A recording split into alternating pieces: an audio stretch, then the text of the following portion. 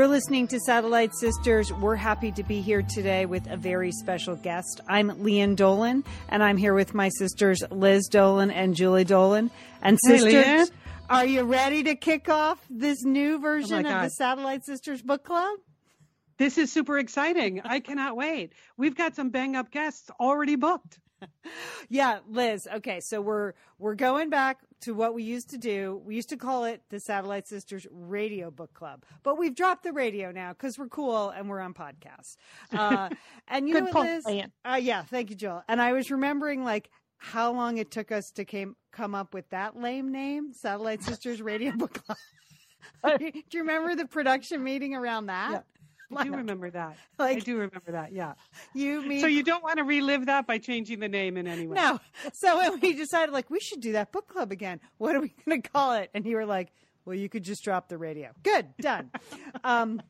So Satellite Sisters Book Club, we're going to focus on biographies, memoirs, and autobiographies by and about women. We've had a great list in the past, and we're excited to kick off 2018 in a big way. Liz is going to tell us about this month's book in a second. But next month, attention, Little House fans. Attention, Little House fans. And starting with Leanne Dolan, #1 fan. Get your gingham on. Grab your bonnet. Wow. We are reading Prairie Fires, The American Dreams of Laura Ingalls Wilder by Caroline Fraser. Now, this biography is wonderful. It's remarkable. I have to say, I started crying in the first chapter thinking about Laura Ingalls Wilder. So this is really a complete look at her life through her books, but also through the whole scope of history of that time. So even if you're not a Little House fan, and I don't understand that, if you're not, I don't know what you were doing with your girlhood, but okay, fine. Even if you're interested in the American West and history of that time period, I would just encourage you to pick up this book, Prairie Fires. It is a thoroughly researched, thoroughly well-written book about Laura Ingalls Wilder, her life and times. And just a nugget, something to remember. She did not start writing the Little House books till she was late in her 50s. She had been through a whole lifetime of children and poverty and more poverty and then poverty on top of that. And she actually turned to writing to make money. Those were the days. So... As a novelist, that's your commentary on that. But I have to say, her biographer, Caroline Fraser, is an amazing writer herself. And really, it is a wonderful, richly detailed book that will take you back. And it will give you a whole new perspective on those books you loved as a kid and what it was like to be an American woman in the West in the 1870s, 1880s, 1890s, and the early part of the 20th century. So Prairie Fires is the name of the book. It's dense. It's a history. But it was one of the New York Times top 10 histories of the year. So you're going to want to pick it up and prepare for the February book club, which is going to be at the end of February. Okay, but here we are. It's January, and we are starting 2018 with a bang, sisters. After all, really, who could be more fun to talk to than Tina Brown? She was the editor of Vanity Fair and The New Yorker, and she's the founder of the Women in the World Summit. She's been a solid gold Satellite Sister since she came on our show years ago to discuss her book, The Diana Chronicles, about Princess Diana. Her new book is The Vanity Fair Diaries, 1983 to 1992. So we all had so much fun reading these diaries. Julie, what did you think? The thing about this book is you can open any page. You don't have to read this in sequence. You just flip open the book to any page and boom, something exciting is happening in her diary that day. She's having a power lunch. She's having a power dinner. She's, getting somebody to be photographed nude, whatever it is. She was doing it all. And it was a time when magazines were thick, fat, juicy magazines, right? Yeah, right. Now they're all so wimpy and skinny, and every time you see a magazine, you're worried you'll never see it again, like it's going to go out of business. But she was in the 80s. Magazines were everything, and that and women in particular love magazines. So it was a fascinating, fun read. Liz, I liked all the little details that really stuck out. I mean, these are really her diaries. You're going to talk to her about that. Yeah. So they're not, she hasn't gone back and edited out anything or changed anything. And they're just little details. Like she's describing, I mean, she went to one after another, the most fabulous dinner parties in New York. And if that's your scene, like she was in the middle of it. And so she's describing one dinner where she's sitting next to, celebrity authors, Joan Didion and John Gregory Dunn. And her comments, like when she gets home from dinner that night, is like, oh my gosh, they are so much work. She's like, John Gregory Dunn, he's just a negaholic and wants to like fight you on everything. And then she described Joan Didion as a low talker. Oh, they're the worst. You don't want to be sitting next to a low talker at dinner. That's what she said. They're tough dinner companions. Like she goes on to say, I love everything Joan writes, but you can't hear anything she says at dinner. And that's just one paragraph. No, You're right, Leanne. This book is just jam-packed with stuff like that and observations she made in the moment about these people. So, I was a very young, just out of college woman working and trying to start a career in New York City during the same years she's writing about. So I got to say, as I read through this book, it all came back in a rush. So when we come back, it's The Satellite Sisters with Tina Brown.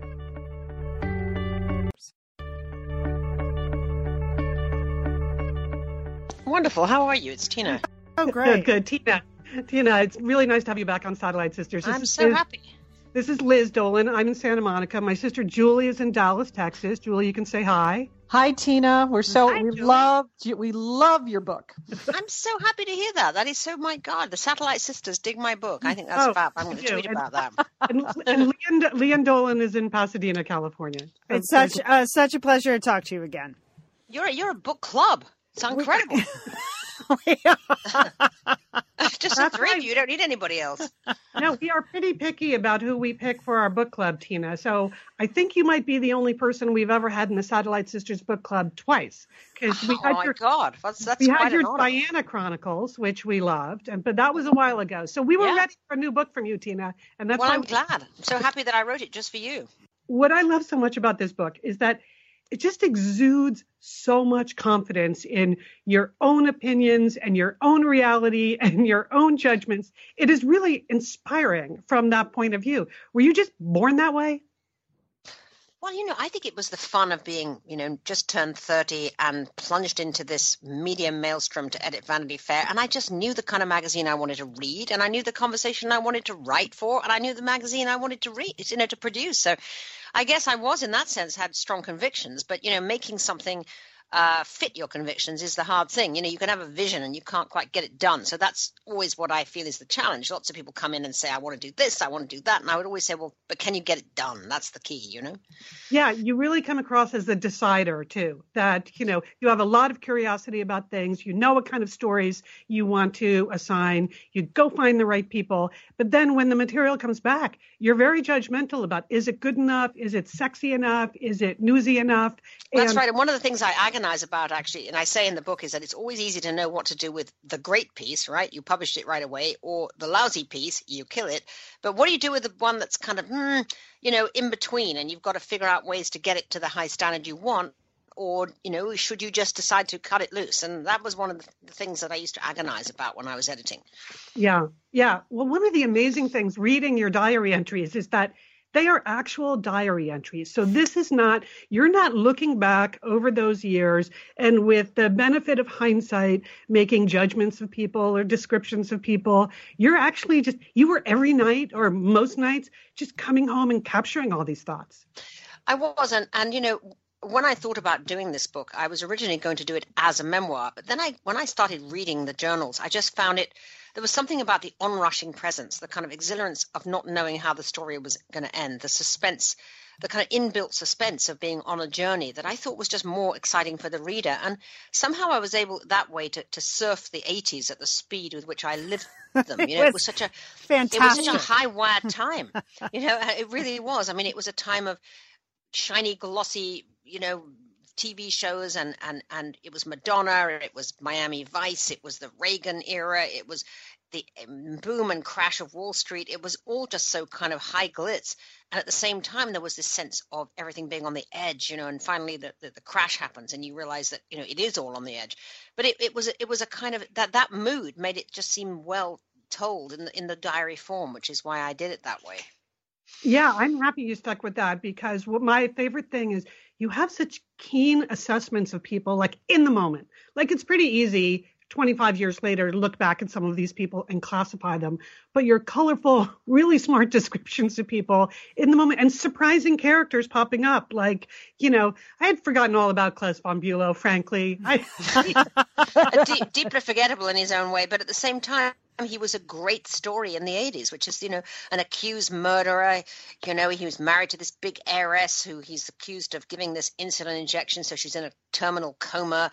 The whole thing was just so kind of decadent and seedy and fascinating, and it was the big social story of the 80s.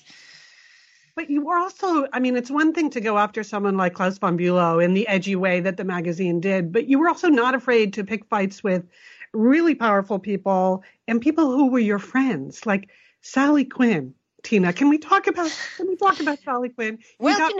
You got married in her backyard. I got married in her backyard to my husband, Harry Evans, her and Ben Bradley in their wonderful house by the ocean in Long Island. But, Sally wrote, one of the difficulties if you're an editor is, you know a lot of writers, many of them are your friends, and then or people who and then the story of the day is something they don't want you to print, and that can be very, very difficult as an editor. You have to decide which side your loyalties are.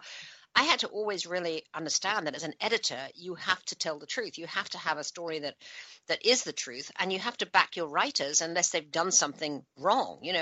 So in this instance, I quite innocently assigned the book to the writer Christopher Buckley to review. She wrote a novel, and I signed her novel to be reviewed by Christopher Buckley. And to my complete chagrin, I have to say, he didn't like it, and he made fun of it in the magazine. And I was in agony about it. But in the end, I had to back my writer and publish it. I couldn't say, I'm not publishing this because this is just a friend. It would not make me a credible editor.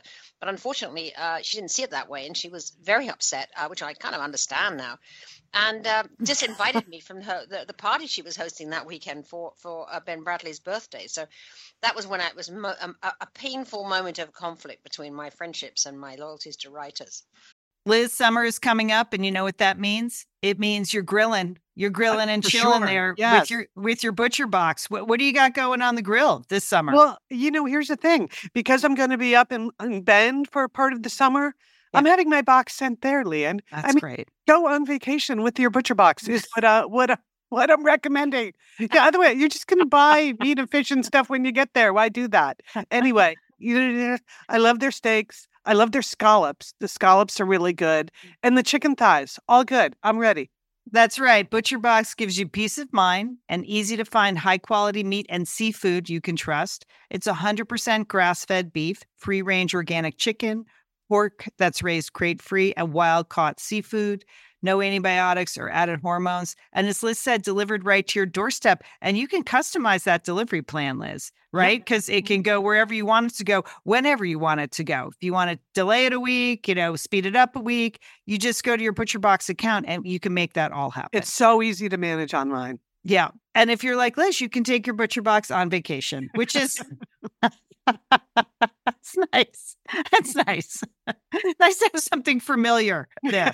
Yes. So if you want to take your meat on vacation, sign up at butcherbox.com/sisters and get our special deal. ButcherBox is offering our listeners a free for a year offer, plus an additional 20% off. So you can choose salmon, chicken breast, or steak tips free in every order for a year. Sign up today at butcherbox.com/sisters and use code SISTERS to choose your free for a year offer, plus get $20 off your first order. Thanks, ButcherBox. Liz and Leanne here, and we are so grateful to have OSEA support Satellite Sisters. Why? Because it's just a great product. Holy cow, do we love OSEA's skin and body care. And you know what? This Mother's Day, just look no further than OSEA. Spoil the moms in your life with the little luxuries from OSEA.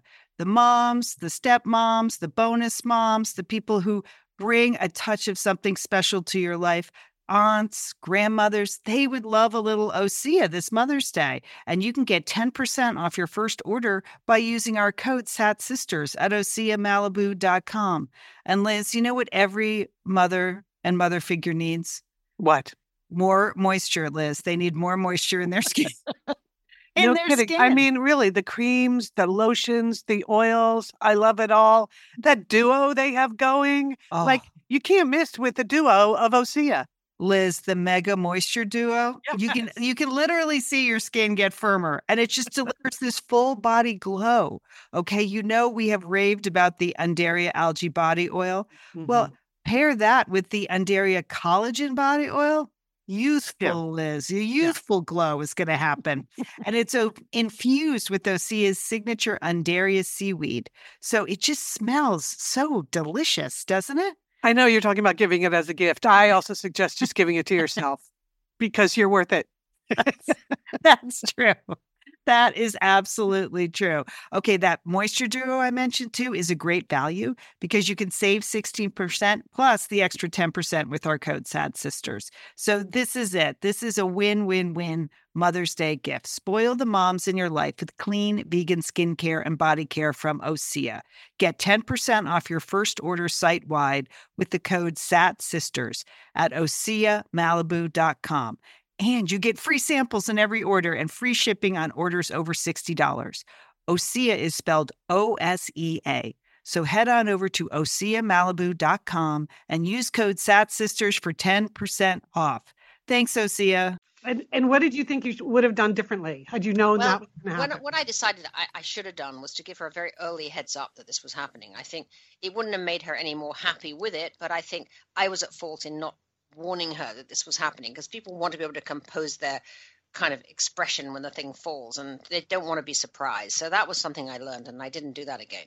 I didn't surprise people. Yeah, I believe she was particularly surprised by his use of the word cliterature to describe. Oh my gosh. That was unfortunately very memorable and was quoted everywhere. Yeah, that was a pretty memorable phrase, which there's no doubt she did not like.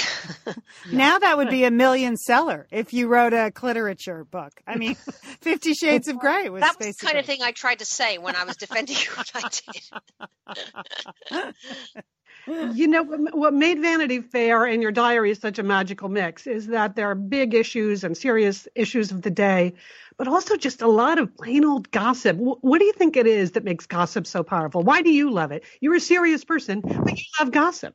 I do. Well, I think, gossip is often where the stories start, don't forget. I mean, it's gossip that I hear the president's having an affair with an intern, you don't say, I mean, we definitely, many gossip leads turn out to be true. So, of course, is there fire in the smoke that is absolutely titillating and wonderful about gossip, and also what it tells you and illuminates about people that you know.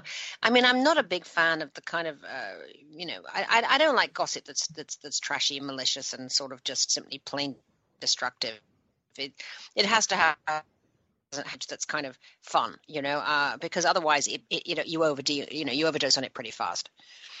Mm-hmm. But it's addictive. There's no doubt that gossip is addictive. I mean, one of the big funny characters in the book is this old gay guy called Jerry Zipkin, who was a big social kind of figure in the 80s, and he was the best friend of Nancy Reagan and the best friend of Park Avenue ladies.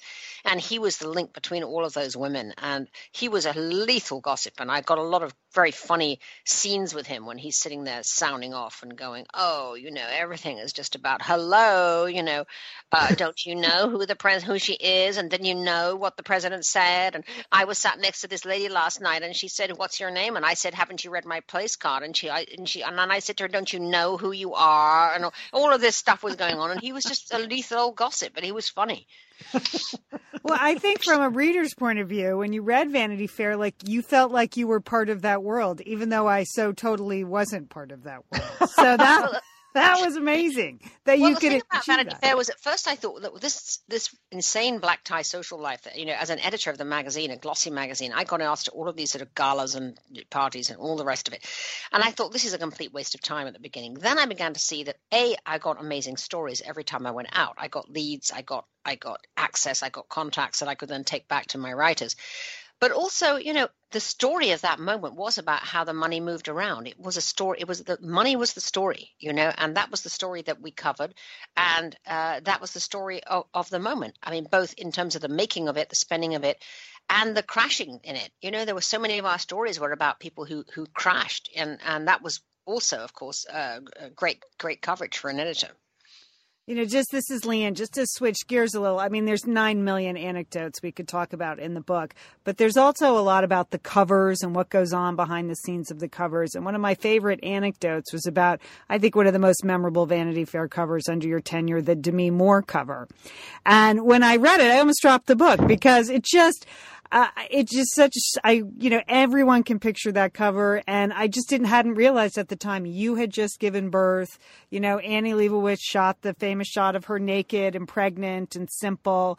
And it sort of ended the 80s for you and begun the 90s. Was that your idea? How did that evolve, that shot? It was first of all, I had been looking for a cover that was kind of going to break the mold with the 80s, because the 80s was all about kind of red nail polish, high glitz, Dynasty, all of that stuff. And you called it Trumpy. Trumpy, yeah. Very Trumpy, because of course the great iconography of that era was that gold tower, right, which was Donald Trump. So I wanted to make the change into the 90s and say that we were going to be now a magazine of the 90s, because you don't want to be kind of stuck in the era before. So I was looking for a cover that made a statement. Then we heard we were going to photograph Demi Moore for the cover. I just had my second child. And I was feeling very kind of mutinous about wearing maternity clothes. I mean, in those days, we all wore these big Laura Ashley stuff, right? Laura Ashley tents, Mm-hmm. And I was feeling really irritated with stomping around, looking my worst, etc. And so when we heard Demi was pregnant, at that time, when you had a pregnant movie star, you did tend to kind of cut it at the shoulders and just do the head and shoulders. And I said to Annie, let's show her pregnant. Let's put her in a tight dress instead of a maternity dress. We'll cut her at the shoulders. Let's do a tight dress. Great idea, says Annie. But the great thing about Annie is that she always goes further than you ever ask her to go, right? So if you say you want a pregnant dressed Demi Moore, what did we get? We got a pregnant naked Demi Moore. When she comes back with the pictures and shows me the stark naked Demi Moore, I go, oh my God, this is so incredible. I mean, how are we going to get her to do this with us? Because these pictures were really taken for her and Bruce Willis as a private session. Oh. So I will call her. Wow. And she gets on the phone, and credit to Demi, though. I mean, because she's the one who took the brave risk. I mean, she agreed. I then had to persuade the newsstand to accept a pregnant naked cover. So we asked Walmart what they think. Oh, yeah. Walmart says, no, we're not going to put this on the cover. We're not going to do it. We're not going to put it on the newsstand. So what we do is we decide that we shrink wrap it in plastic like a porn magazine, and we put it there amongst Playboy and Penthouse. And, of course, it makes it even more of a stolen pleasure. And, it goes completely crazy on the newsstand, completely crazy in the media. And the amazing thing is that people are still doing that photograph. And I really love the fact that we kind of liberated women from feeling that maternity was something they had to conceal. I mean, we definitely liberated women's fertility excitement, that we could let women celebrate their fertility by showing their pregnant stomachs, and they've been showing them ever since. In fact, does that make you happy? This is Julie. Tina, does that make you happy when you see Serena Williams sort of copying that same? It made me so happy. I mean, it was an homage. And the wonderful thing is that, Demi's pregnant bump is now like 27 or something. She graduated from Brown. She's, a fully fledged adult. And yet, the cover lives on in other pregnant women. That's amazing.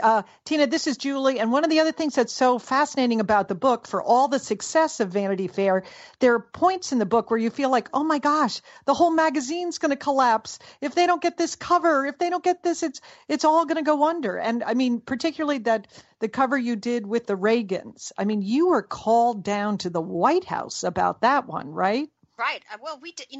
It was always about what can we get for the cover? How are we going to succeed? Because for the first year and a half, when I came in, the magazine was failing very badly, and my job was to turn it around. And for the first year and a half, God, we worked so hard. I mean, I just tried every trick in the book, and I redesigned it, and shook it up, and hired new people, and so on. But it still hadn't quite caught on yet. It wasn't really doing it in terms of getting the advertising and the newsstands. So when we got this opportunity to go and photograph the Reagans at the White House, I knew this was going to be a great coup. So I took a fantastic photographer, Harry Benson, who has photographed many presidents before, because we were told, you've got 20 minutes to do this picture. And Harry, who is very, very inventive, crazy Scotsman, took a boombox with him, which truly dates me, with a cassette of Frank Sinatra, that also dates me, Frank Sinatra singing Nancy with the Laughing Face. And as the Reagans come in dressed for dinner because they're on their way to a state banquet, Nancy, he hits the boombox, and Nancy says to Ronnie, "Oh, Ronnie, that's our song. Let's dance."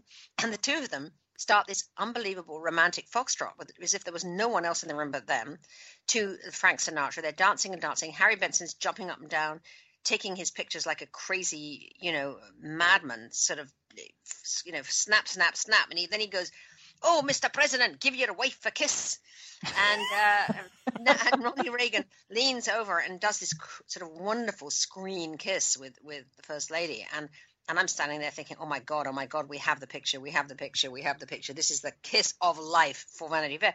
And it really was. But I had to go through a horrible moment when the vile little gossip Jerry Zipkin gets into the mix. Right. Jerry's in this story. I remember that. Yeah. And he calls Nancy Reagan and says, "Oh, I hear they've got this cover, and you really got to better find out what you think of it, blah, blah, blah." So we get this call, and I'm told that I have to show Nancy Reagan the pictures before they'll allow them to be published, which was not in my scenario at all. I refused to send the pictures down. Instead, I got onto the shuttle and took the pictures with me, put on my Reagan red suit and my little Chanel bag, and I flew down there to Washington and sat in the antechamber at the White House waiting for Mrs. Reagan to look at the pictures with her press secretary and decide whether she was going to do it or not. And they were in there for like 3 hours or something. Oh, and I was dying. wow. What was going to happen? I had no cover. This was the best cover I'd ever done. And, and finally the press secretary comes out and says, "Well, Mrs. Reagan is very disappointed." And at that moment, we had the kiss picture on the cover, not the dancing picture. And she says, Mrs. Reagan is very uncomfortable.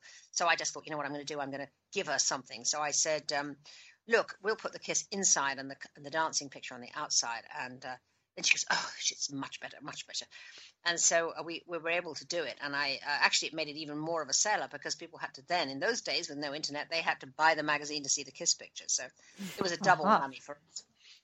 And it was a real turning point for the magazine, right? You really felt like, okay, now we're going somewhere. Yeah.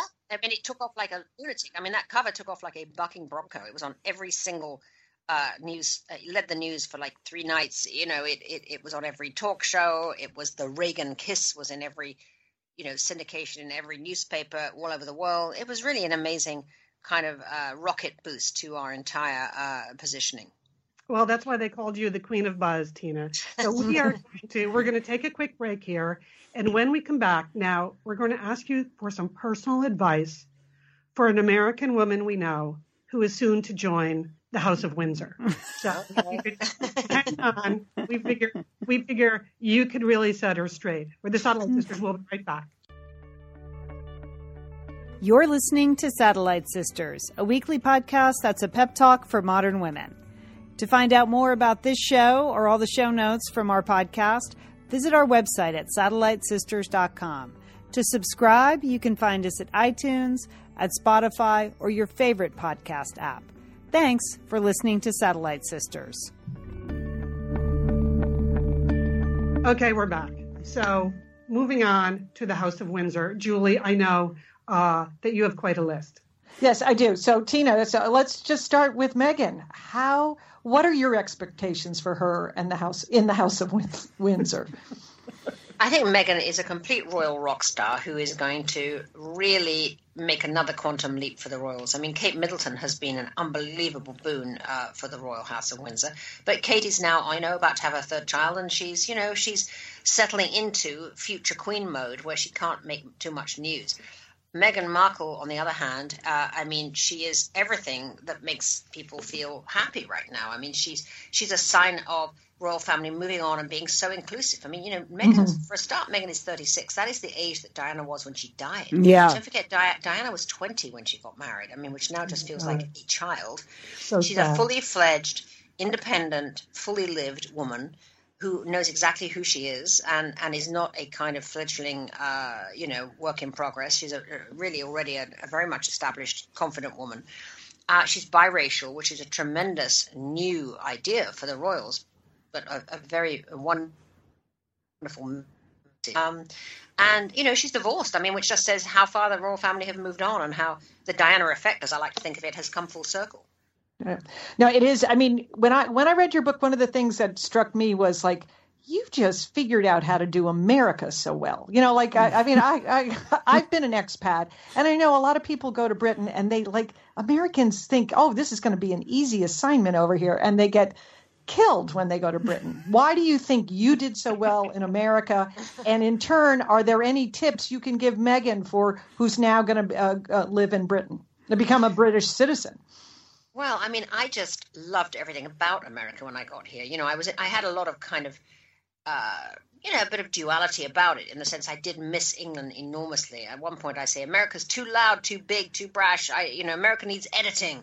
And I missed the kind of coziness, if you like, of England. I missed the rain. I missed British sense of humor. I missed Monty Python. there were things I just really missed. But at the same time, I think for those women particularly who've been somewhat sort of enclosed, felt more enclosed in England, felt more, the ceiling wasn't as high. America's extremely exhilarating. You feel the sky is the limit. I think Meghan will find whatever openness the royal family has shown to her, it is enclosing, it is inhibiting, and it is inside the royal upper echelons of the household still a very stuffy place, even though the royal princes, Harry and William, have a very different kind of atmosphere in their circle to the Queen's circle. Nonetheless, she has to interface with the Queen's circle. And my only advice to her, I think, would be careful not to get too much publicity. I mean, it's great to be celebrated. Everybody loves it now.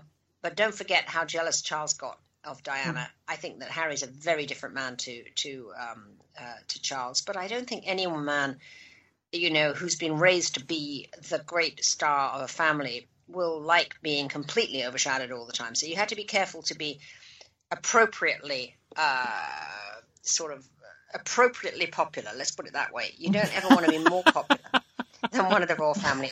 Princess Margaret, the sister of the Queen, was just outraged that when the Queen went to open Parliament and Diana went, all the press wrote about was Diana's new updo.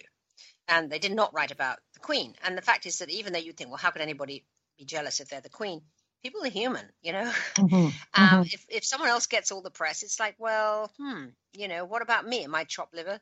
So I think Meghan Markle I think she should just heed that. That's all.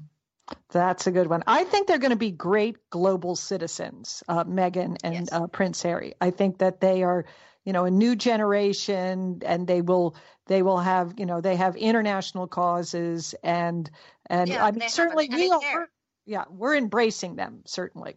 Oh, I think they're amazing, and I think they both are humanitarians. They both love traveling the world. I mean, it's just a marvelous message right now for the UK, which has just, shut itself off with Brexit, to be able to say, no, here we have this young royal couple, very attractive, very fashionable, who are embracing the world.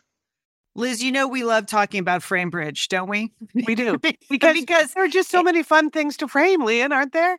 Right. Anything. You can just upload a digital photo from your phone and they can print it and frame it. And that is a gift right there, a gift people would love getting. But Liz, you recently had quite an exciting Framebridge experience. Would you like to share? Would you like to? I talked about how when we were at the Bruce Springsteen concert, I was with our brother Dick, his wife Susan, his two kids, and one of the roadies threw us the set list at the end of the show, which was amazing to get the actual set list for the actual concert in Los Angeles. And we're like, oh, yeah, any day now, that's going to be in a place of honor in their home. Sure enough, Lian, they have already Framebridged it and sent it to us with a picture. So I'll be in Bend next week, so I'll get to see it. But it's just excellent use of the Framebridge resources, the Bruce Springsteen set list. Fantastic. And this is gift giving season. So if you have a graduation coming up, a wedding, a shower, Mother's Day, Father's Day, look around. I'm sure you have something fun you can frame, and Framebridge can do it for you. It's easy and it's affordable to frame just about anything. You get fair and transparent upfront pricing based on the size of your item. There's a great selection of frames. And as we've said in the past, fast service, free shipping, great for gifts. And guess what? Liz, not many things in life give you a happiness guarantee, but Framebridge does. If you're not 100% happy with your piece, they will make it right. So if this But sounds you're like going to be happy, okay? And that's just the Satellite Sisters promise. You're going to be out. You're going to be happy you did it. See why Framebridge has been trusted to frame over 2 million pieces. Visit framebridge.com or see a local Framebridge store to get started and custom frame just about anything, like a Bruce Springsteen set list. That's framebridge.com. Thanks, Framebridge. Hey, it's Liz and Leanne here, and we want to thank Prose for supporting this episode of Satellite Sisters. Now, you know, Liz, I've been out and about with my new book, The Marriage Sabbatical. The book is getting rave reviews. I'm very happy. But you know what else is getting rave reviews? My hair, Liz. My hair from Prose is getting rave reviews. Leanne, I am not surprised. You have been on that Prose hair regimen for quite a while. I mean, you have good hair anyway, but now you have great hair because you've really paid attention to it. Well, Liz, Prose is made for people, not hair and skin types. Personalization is rooted in everything they do, from their in-depth consultation to their made-to-order model. And you know what? I love the regimen they have me on. Do I take the hair vitamins every day? Yes, I do. Do I use my shampoo and conditioner made especially for Leanne Dolan? Yes, I do. Do I sometimes use the leave-in conditioner when my hair's really dry? I do. And I even have a pre-scalp thing that they give me. Okay, Prose, you're the boss. I'll take it. You tell me what my hair needs. That sounds good. And here's the thing. It's personalization, Liz. For millions of possible formulas, only one is uniquely Leanne's. Okay? And I'm using it. Prose isn't just better for you, it's also better for the planet, Liz. They're a certified B Corp, cruelty-free, and the first and only carbon neutral custom beauty brand. So Prose, we love you. I love the photos of my hair. Couldn't be happier. Photos of your hair. There are people in the photos too. That's the thing about a book tour. Everybody has their picture taken with Leanne and then post it. So the hair is important. Couldn't be happier, Prose. Prose is so confident that you'll bring out your best hair and skin. They're offering an exclusive trial offer of 50% off your first subscription order at prose.com/sisters. So you get your free consultation, then 50% off at prose.com/sisters. And Prose is spelled Prose. Prose.com/sisters. Thanks, Prose. So Okay, you did television coverage of multiple royal weddings in the past. Can we expect to see you on TV come this? I'm sure I'll be asked to bloviate about this one. And I'm always happy to do it. It's fun. I mean, what can be more fun? I think we need this wedding so badly. It's the one piece of good news we've had in a long time. Yes. Yes.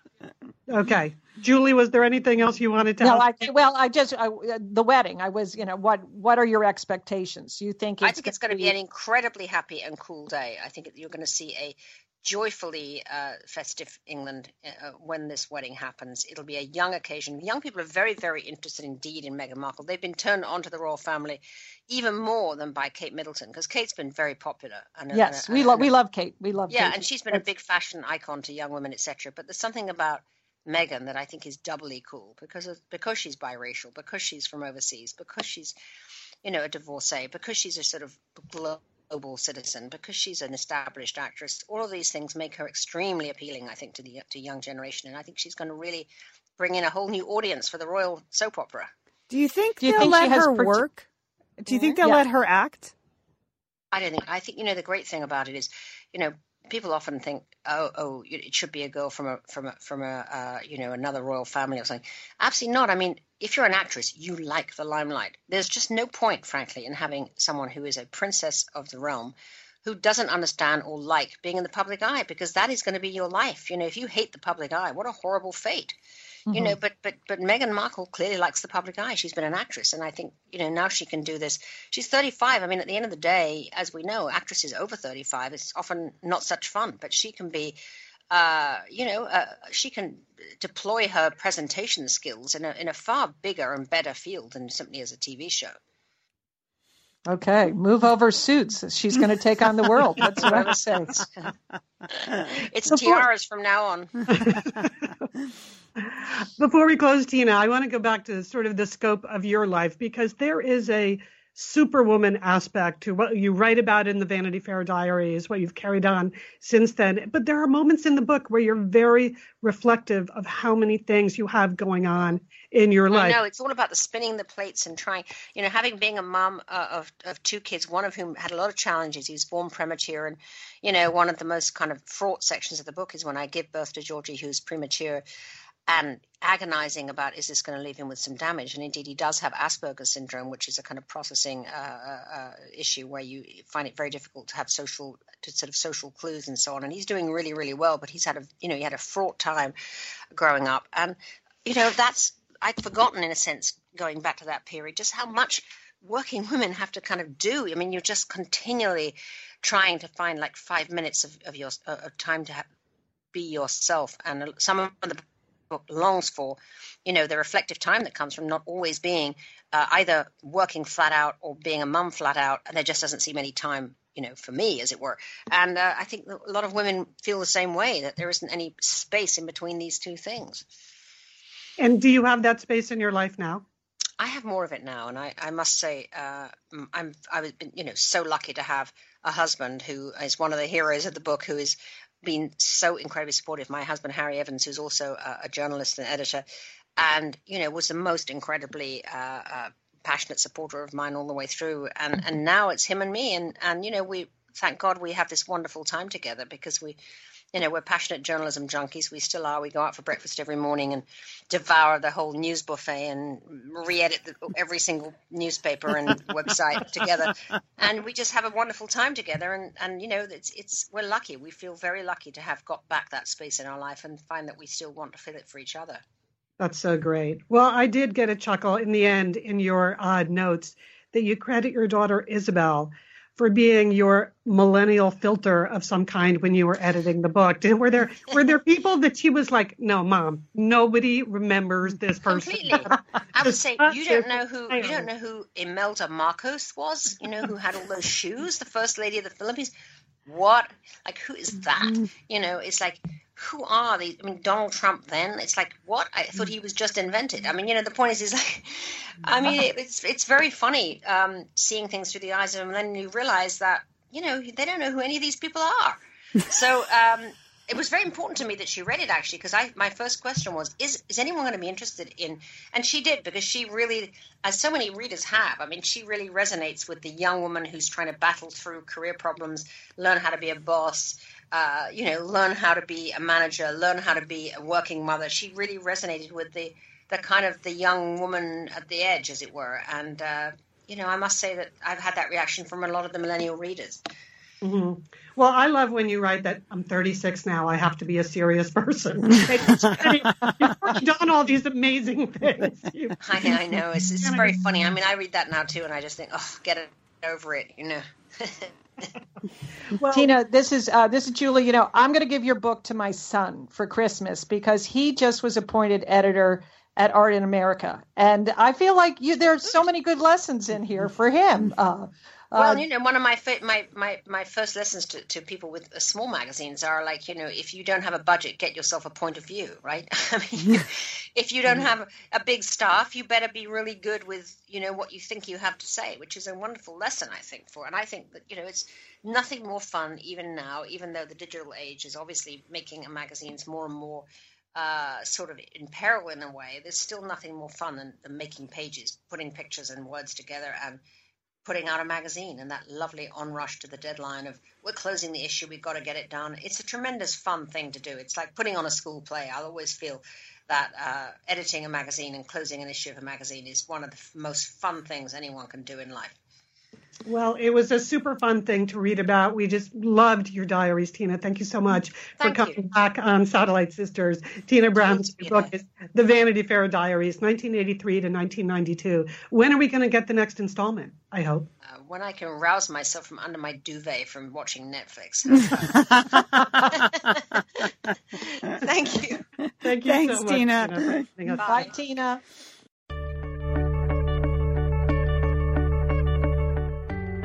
We're back. We're the Satellite Sisters. I literally can't think of a better guest than Tina Brown. I mean, she is the guest that just keeps giving. We were barely even getting questions out, and she was answering them.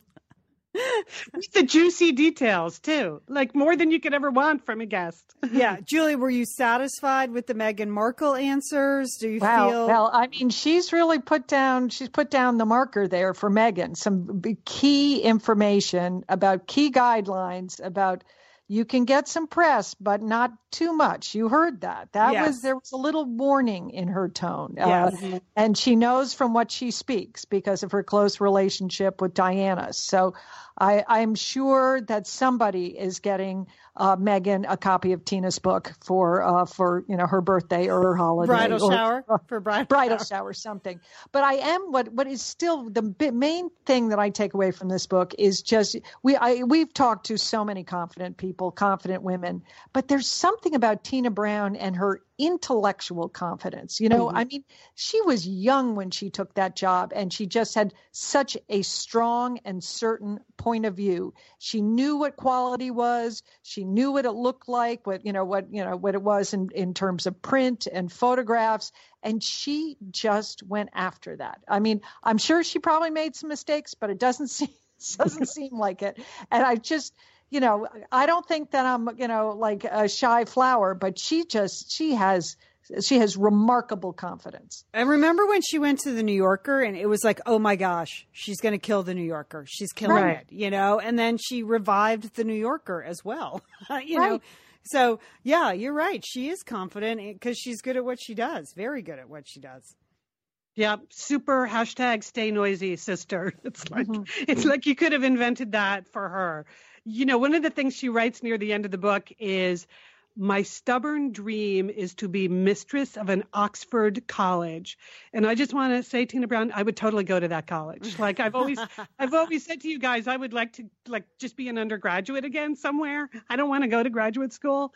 But in the meantime, for those of you who love Tina Brown, her company, Tina Brown Live Media, runs this Women in the World conference internationally. And if you can't make the conferences, they post a lot of really great content and conversations online. So check out Facebook and Twitter at Women in the World. And we will also repost our previous interview with Tina about Princess Diana. Because again, in the lead up to the big Windsor wedding, you're going to want to review how viciously that family took Diana down. Right. So it's a good point, Liz. It's a good point. I'm all for Meghan. It is a hard job, Meghan. You might want to re-listen to that previous interview with Tina too, Meghan. Or if you are her bridesmaids, you listen. Yes. Listen, and you can just tell her what we said and tell her what Tina Brown said. Liz, that's a great point. First of all, that is another dishy, wonderful interview with Tina Brown. And I remember we were pretty nervous to talk to her because, again, she was Tina Brown and we were just a bunch of sisters. And afterwards, I remember thinking she was so nice. She was so generous. I know. She's a very generous, confident woman. And you have to really admire that. Really admire that. Okay, so, I mean, kicking it off with a bang, the Satellite Sisters Book Club is back. Next month, we are talking about Laura Ingalls Wilder. Okay, Minnesota, you got to show up because that is Laura Ingalls Wilder territory. The name of the book we're reading is Prairie Fires, The American Dreams of Laura Ingalls Wilder by Caroline Fraser. Fraser. And it's a wonderful biography. I think you're going to enjoy it. It's exciting to be back talking about memoirs, autobiographies, and biographies by and about women. 2018 is going to be great, Lian. We're going to have read a lot of great books. So this is a good idea. It is a good idea. Too. It's a good name, Lian. Thank you. Solid. Solid name. Well, Satellite Sisters is such a good name. It's sort of hard to do better than just Satellite Sisters something, So let's stick with that. Okay. All right. For more information about Tina Brown's book or the next book, you can always go to satellitesisters.com for information really about anything. That's your number one go-to spot. We would love to have you in our Facebook group. So just look up the Satellite Sisters Facebook group. We have an official page, and then we have a group page where everyone can chime in. So if you're reading Prairie Fires already and have some questions for the author, you're going to want to put those at the Satellite Sisters Facebook group. And you can follow us on Twitter at Sat Sisters. I'm on Twitter at Lian Dolan. Liz, you're at SS Liz. Mm-hmm. And Julie, what are you again? No one knows. No one knows. Just Julie Sat Sister, maybe. No, you're at Julie Satsis. Okay. Okay. Just send it to @SatSisters and we will forward it to Julie. You got it. You got it. All right. Have a great reading week, everybody. Pick up that Prairie Fires and don't forget, call your satellite sister.